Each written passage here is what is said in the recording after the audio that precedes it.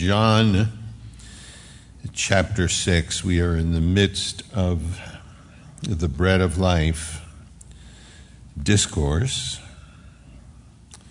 As we ended the last time we were here, Jesus talking to them about this bread that comes down from heaven. They said, "Lord, evermore give us this bread."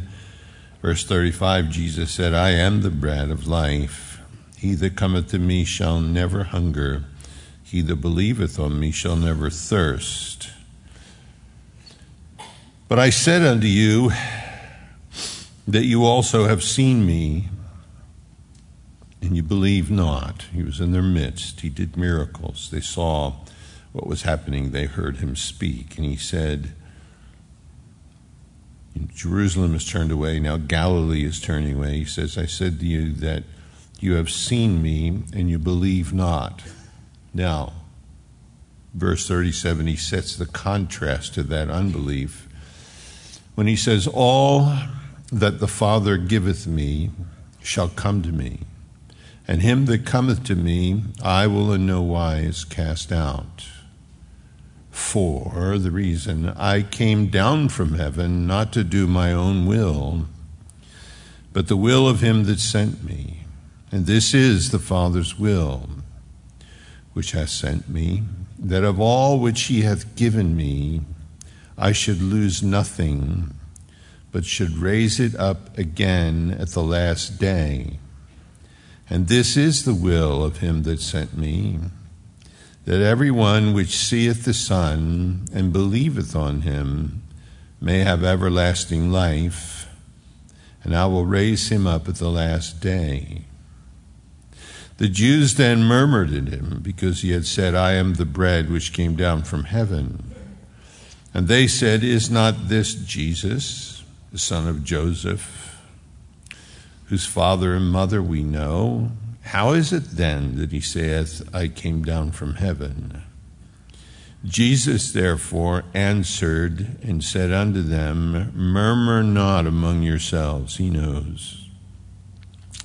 "No man can come to me except the Father, which has sent me, draw him, and I will raise him up at that last day.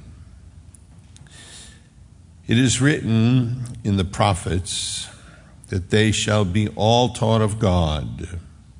Every man therefore that hath heard and hath learned of the Father cometh to me. Not that any man hath seen the Father, save he which is of God, he has seen the Father. Verily, verily, I say unto you, he that believeth on me hath everlasting life. I am the bread of life." So the Lord putting something in front of us, bread or sustenance, that there's a sustenance beyond what probably many times we strive for. So many times we think we need certain things to live a particular quality of life, and those things are good. They're not necessarily wrong. But we're more than material. We're eternal. We're spiritual. And the Lord is presenting himself saying that I'm the bread of life. There is a nourishment that is necessary in this world that is so absorbed with the horizontal, that there is of the vertical that which in and of itself gives and sustains life. You hear people say all the time, if I could see Jesus, if I could see him do a miracle, if I could see, then I believe. No, that's not true. Here he's saying to them, you've seen me, and you believe not. They saw him do miracles. He's in the midst of it, and they're not believing. Now, he then steps into something that is beautiful. It's immeasurable. Church scholars have argued over for centuries, so don't look at me this morning for an answer. I'm a druggie that got saved. He says then, in regards to the unbelief on the part of those standing there, but standing through the centuries, he says, all that the Father giveth me shall come to me, and him that cometh to me I will in no wise cast out. You have this two sides of this remarkable issue. You have God's sovereignty here, and you have man's responsibility. Now, obviously, in the final analysis, all of those who are given are those who come, and all of those who come are those who were given. But he begins to put this in front of them, and he says, all, not most, all that the Father giveth, is in the present tense, all that the Father is giving me shall come to me. And that includes this morning. It includes the centuries and the stream of humanity that was before his eyes and his heart at this time. He says, all that the Father giveth me shall come to me. And then he says, him that cometh. He does something very interesting here. All that cometh, all is a neuter singular. It speaks of a mass, the mass of humanity. Out of the mass, those masses through the century that the Father has given me shall come to me. But then he comes to the individual, and him who comes to me, in contrast to the masses, the individual who comes, I will in no wise cast out. And he puts this remarkable picture in front of us. Where does God's sovereignty and man's responsibility congeal? How does that happen? How is that, fit together in the same thing? Someone asked Charles Spurgeon about God's sovereignty and man's responsibility. How do you reconcile those two things? And Spurgeon said, I never try to reconcile, friends. Hugh Ross, I admire Hugh Ross. He's an astrophysicist and brilliant guy. I saw him once asked about God's sovereignty and man's responsibility. How can they both be true? And he said, it's a funny thing that you're asking. He said, because as a scientist, those contradictions, those difficulties in Scripture are one of the things that make me drawn to the Scripture. Because if I knew if a human being wrote it, those contradictory ideas wouldn't be in there. And he said, it's dimensionality. And he held up this picture of a triangle. And he said, photograph, height and width, 2 dimensions, 3 sides, 3 angles. This can never be a circle. It is a triangle. There's height and there's width. Then he held up a photograph of the same object, and it was like a Dixie cup standing on the fat end. And, of course, it was round. And he said, now, by adding 1 dimension, both things can be true. He said, what can't be true in 2 dimensions can be true in 3 dimensions. In 2 dimensions, it can only be a triangle, can never be a circle. In 3 dimensions, that can be a triangle and a circle. He said, that tells me where this book was written from enjoys more dimensionality than we do, because where it was written from, both are true. D.L. Moody said, Lord, save the elect, then elect some more. So we have this remarkable picture here, all that the Father giveth me. And then we know in John 17, in his high priestly prayer, it says in verse 2, as thou hast given him power over all flesh, that he should give eternal life to as many as thou hast given him. It says in verse 6, I have manifested thy name unto the men which thou gavest me out of the world. Thine they were, and thou gavest them to me. Again in verse 9, he says, I pray for them. I pray not for the world, but for them which thou hast given me, for they are thine.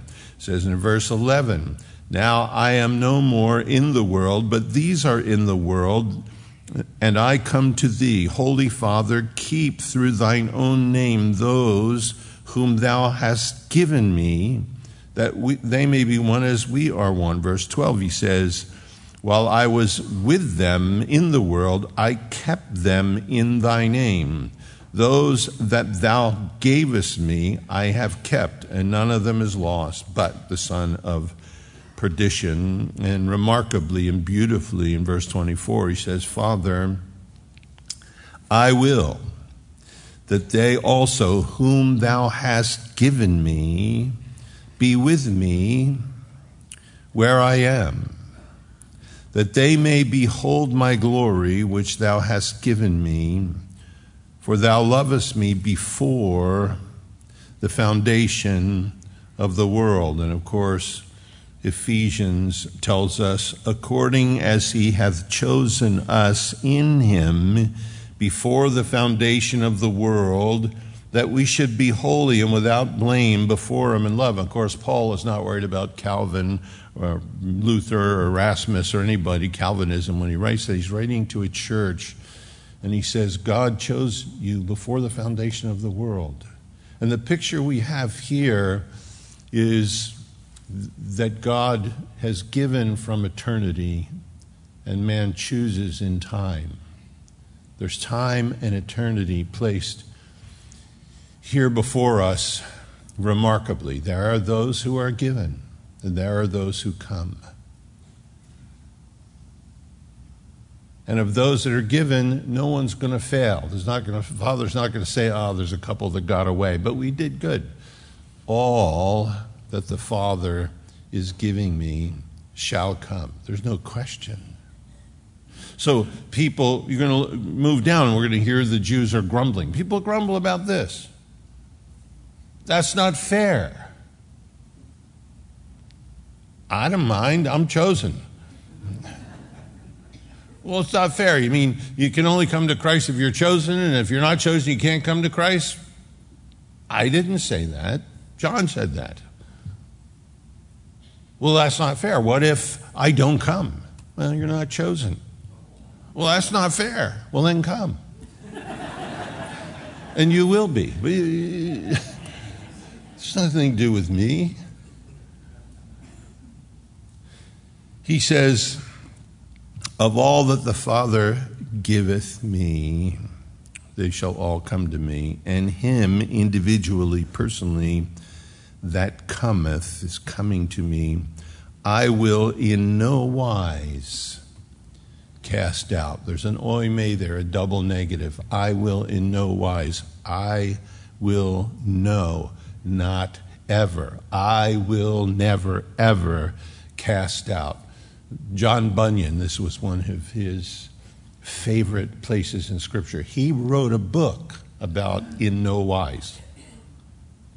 These are guys that had more time on their hands than him. But he wrote a book, In No Wise. And he says, yes, we come to him with imperfect prayers, but he will in no wise cast us out. We come with imperfect attitudes, but he will in no wise cast us out. We come with compromise in our lives, but he will in no wise cast us out. We come sometimes to him backslidden as believers, but he will in no wise cast us out. We come struggling with anger or unforgiveness or some other thing, but he will in no wise cast us out. Philip says it's in a line of remarkable things that cannot change. There's a counsel that cannot change, a calling that cannot be revoked, an inheritance that cannot be defiled, a foundation that cannot be shaken, a seal that cannot be broken, and a life that cannot perish. This should be nothing but incredible, I think, consolation to us here. There is the giving in eternity, and there is the coming in time. And how remarkable is that is placed before us. He's seeing this group that's looking at people say, if I could see him, if I could see a miracle. They're standing in front of him, don't believe. But he said, but all the Father hath given me shall come to me. And him that cometh to me, I will in no wise cast out. Years ago, Warren Wiersbe spoke at one of the Calvary pastors' conferences. And they asked him about God's sovereignty and man's responsibility. How do they go together? And he said, well, listen to Spurgeon. He said he was a committed 5-point Calvinist that challenged people to be saved every week. And Spurgeon was asked, well, if you're a 5-point, if you believe people are predestined, why do you challenge people to be saved? He said, look, I like the fish. He said, I go to the lake where I live in my district and go to the fish. And he said, if I went down to the lake to rent the boat, and I said to the guy there on the lake, are the fish biting? And he said, come see, come saw, some, you might catch some today. He said, I'd go and I'd fish. But he said, if I came down and said, how's the fishing? And he said to me, there are 5,000 fish that will be caught today. He said, I'd fish. And he said, that's why I preach the gospel. There are men that will be saved. So what a remarkable picture of God's sovereignty, man's responsibility, and yet the in no wise that's attached to it. Verse 38 and 39 broaden it to 40, really. For I came down from heaven, I will in no wise cast out all that the Father gives, because I came down from heaven not to do my own will, but the will of him that sent me. The will of him that sent me is that none be lost. I will in no wise cast out.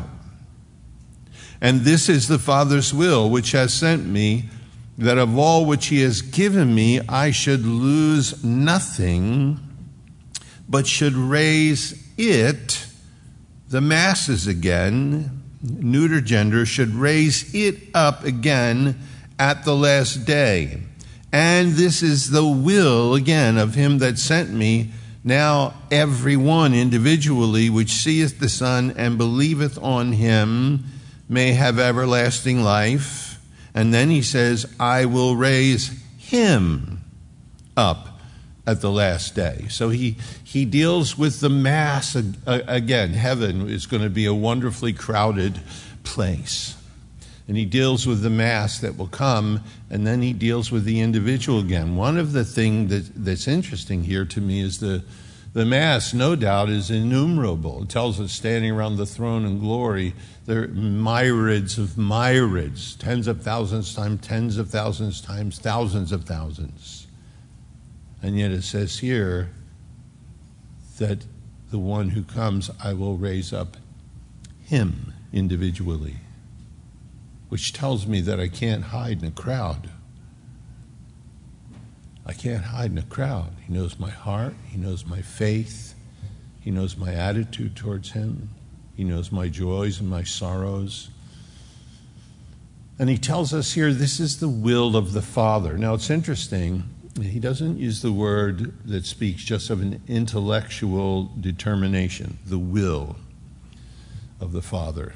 He uses a word, thelema, that means it's something visceral. You know, you might ask somebody, what's your gut feeling about this? You know, just, you know, how do you feel inside of it? So what's your heart telling you? You know, what's that internal? And that's the word he uses here for the Father. He says, for I came down from heaven not to do my own will, but the will, the visceral will of him that sent me. And this is the will of him that sent me, that of all that he giveth me, I should lose nothing, raise it up again at the last day. Again, in verse 40, raise it up again at the last day. in verse 54. Raise it up again at the last day. Martha, Lord, we know that you're going to raise it up again at the last day. No, I am today. Jesus answers her there at the tomb of Lazarus. He said that I should lose nothing but raise it up again at the last day. And then he says in verse 40 that he says, everyone the Father giveth me that seeth the Son and believeth on him may have everlasting life, and I will raise him up at the last day. And it's emphatic there, I for myself. I, in counter-distinction to all others, I'm the one that's going to raise you up at the last day. I mean, he's gone there before us and come out of the tomb and experienced resurrection. So when he talks to us about resurrection, he's talking to us about complete resurrection, body, soul, and spirit. When he said to the thief on the cross, today you will be with me in paradise. That's his soul, his spirit. But the body has to be joined back together again. You and I as Christians, we don't believe in some ethereal life after this life. When I see my dad again in heaven, I'm not going to run and go, Dad, and go, ooh, and run right through him. Wonderfully, there's going to be this, Dad. Because this is going to be raised. This is going to be raised again. I know there have been many people burned at the stake. I know there have been many people buried at sea. I know that the crematorium does in 20 minutes what the grave does in 2 years. In Israel, you were buried, put in a sarcophagus, a flesh eater is what it means. And then after 2 years, because of the limestone, humidity, and so forth, the relatives would come and all be left as the bones. Then they scrape the bones together, put them in an ossuary, and then the place is open again for the next relative that's headed there. And all of that dismembering in so many ways, how can resurrection take place? What they always say, what if the guy that he was buried, and then this apple tree grew where he was buried, and the roots, I think it was Roger Williams, they found the root of the apple tree went right through the top of his head and then wove down through his body. So how many of those molecules of Roger Williams ended up to be apples? And the cows would, how many of those molecules from Roger Williams ended up to be apples and then cow manure? How does God raise that up? Look, scientists have told us that atoms, atomic structure, atoms are fungible. You can make any molecule out of atoms, just the arrangement of things. You and I, the primary part of us, the spirit, that's our software. This is the hardware. If you take the computer, you remove the software, it still weighs exactly the same. You do it on a disk or a flash drive. You remove the software, the information, the hardware weighs the same. It isn't, there's a difference between the spirit and the body. All God needs to raise the body is the software. And it's almost unimaginable, immeasurable. Scientists tell us that the DNA in a single cell, beyond our comprehension. Now there's the epigenome sitting above the gene that we're figuring, how does this turn on and off parts of the DNA? How does an egg and a sperm divide from 1 cell to 2, from 2 to 4, from 4 to 8, from 8 to 16, from 16 to 32, and so forth. And then all of a sudden, certain cells decide to become heart cells, certain cells decide to become bone cells. They have the same information in every cell. Certain cells decide to become livers. Certain cells decide to become pancreases.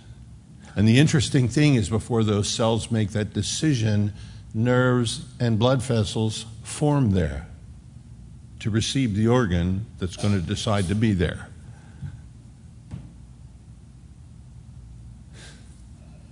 Scientist in England, Rupert Sheldrake, decided there's morphic resonance, that there's something like conducting the orchestra. We know who that is. It's not morphic resonance, it's Jesus Christ. He controls everything. The miracle of, that's why human life is a miracle from conception. There's something eternal there. And this is destined for resurrection. You know, that's why Paul says, don't join it to a harlot. Don't be involved in all these sinful things, because your physical frame has an eschatological destiny. This same physical frame that we sin in is going to be glorified. It's going to be resurrected, but it's going to stand in his presence. And he says, this is the Father's will, that I raise it up at the last day. This is the Father's will. This is what, Moses, he tells us, he gave the bread that comes down from heaven. There was no cost to Moses to do that. The manna that fell, there was no cost to Moses.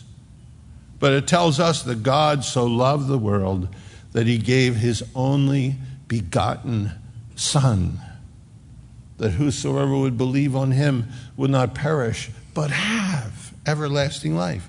The cost to God the Father is unimaginable. We are growing in grace and in the knowledge of our Lord and Savior Jesus Christ. Paul says, I pray that you might comprehend with all the saints what is the height and the depth and the breadth and the width of God's love towards you in Christ Jesus, his only begotten Son.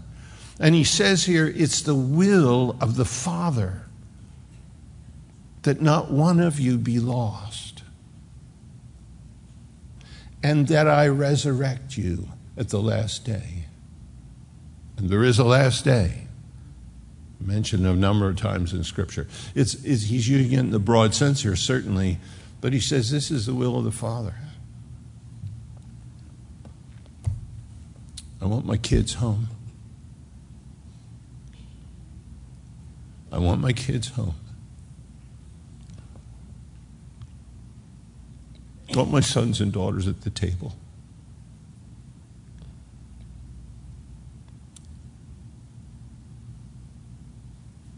Look at what's going on around us in the world today. We look at the hatred, the insanity, the prejudice, the thievery, the hypocrisy.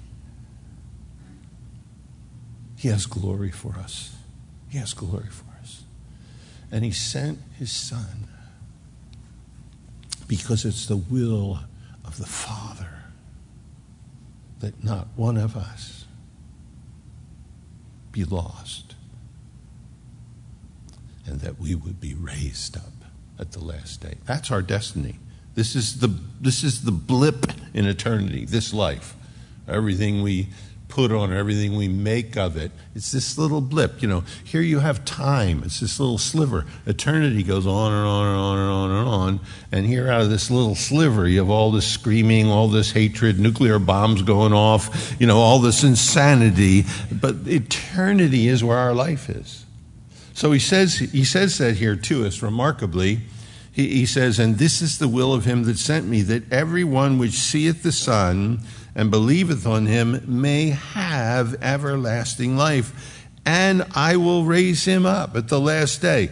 The Jews then murmured. Somebody's always going to do that.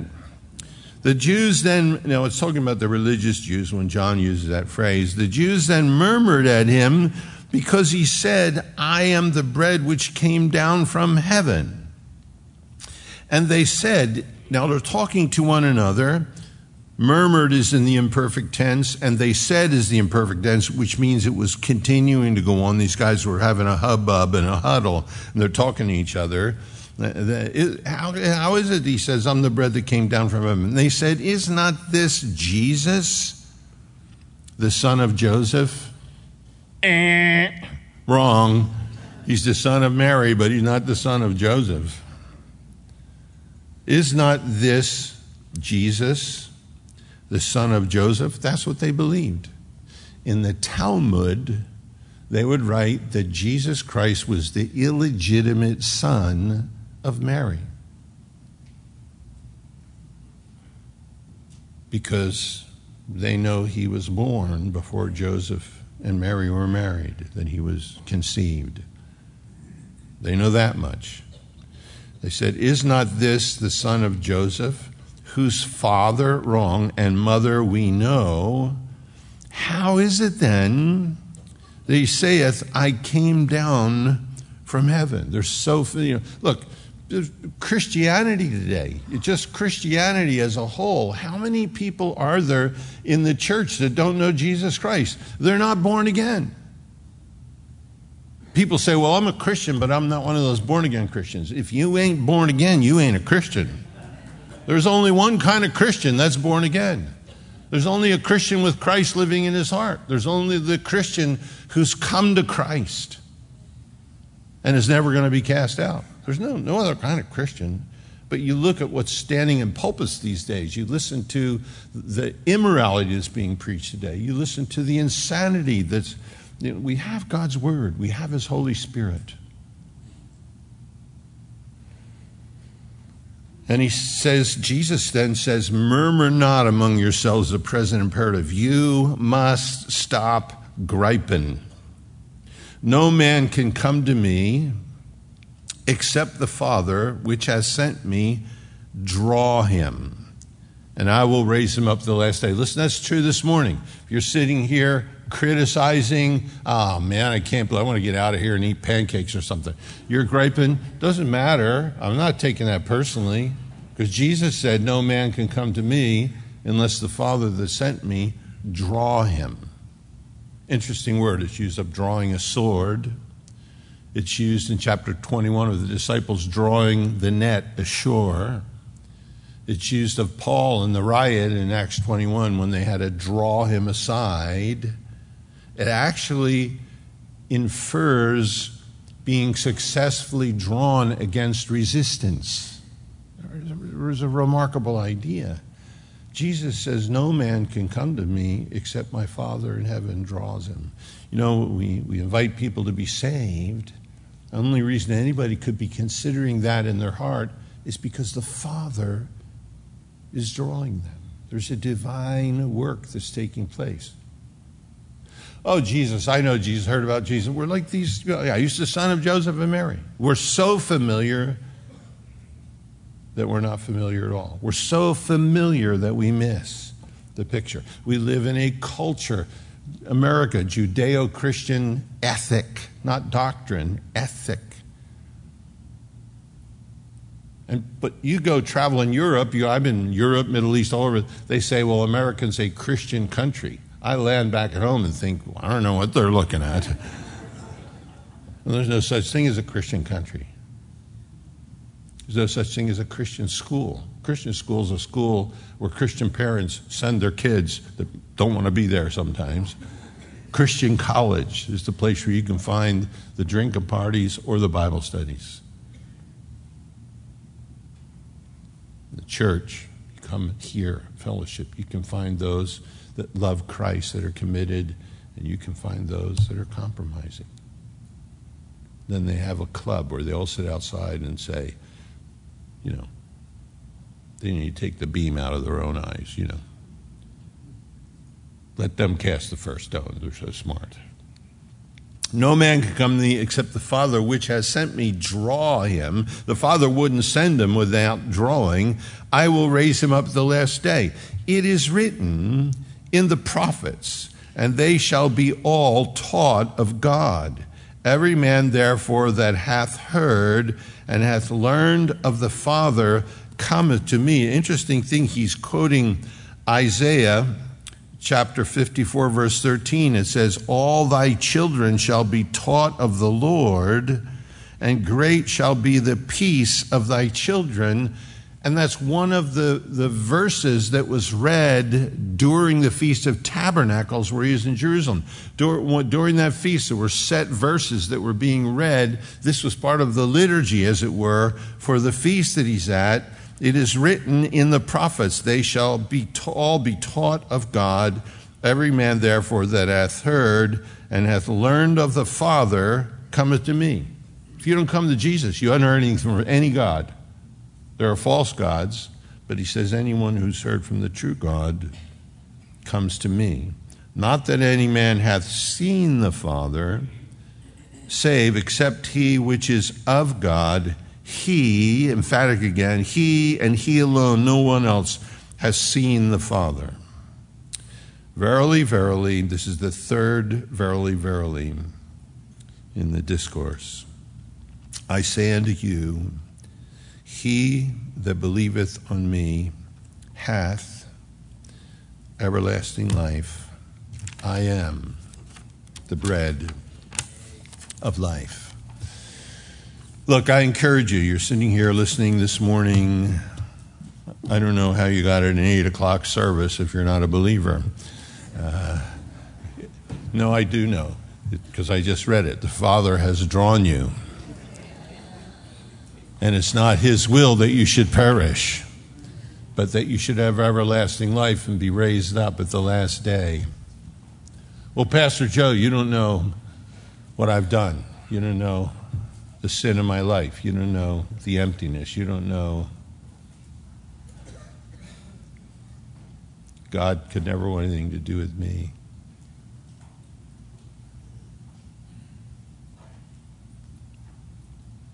You know, Saul of Tarsus forced people to blaspheme the name of Jesus at the point of a sword. Said he persecuted them unto death and into prison.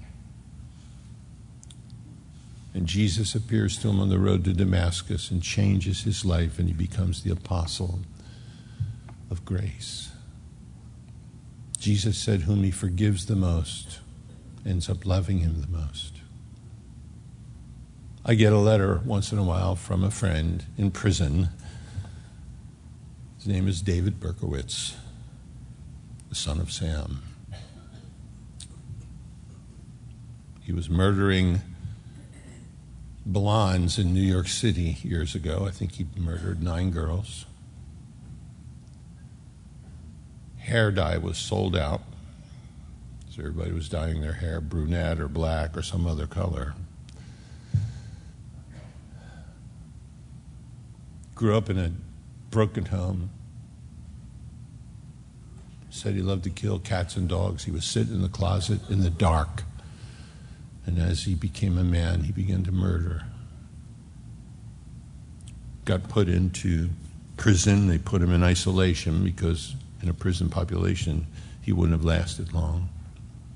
Said after being in isolation for months, they let him start to walk outside. He said there was one other guy where I was that they'd let walk out there. And he said he'd walk by me and try to tell me about Jesus, and I would curse him. I was so mad.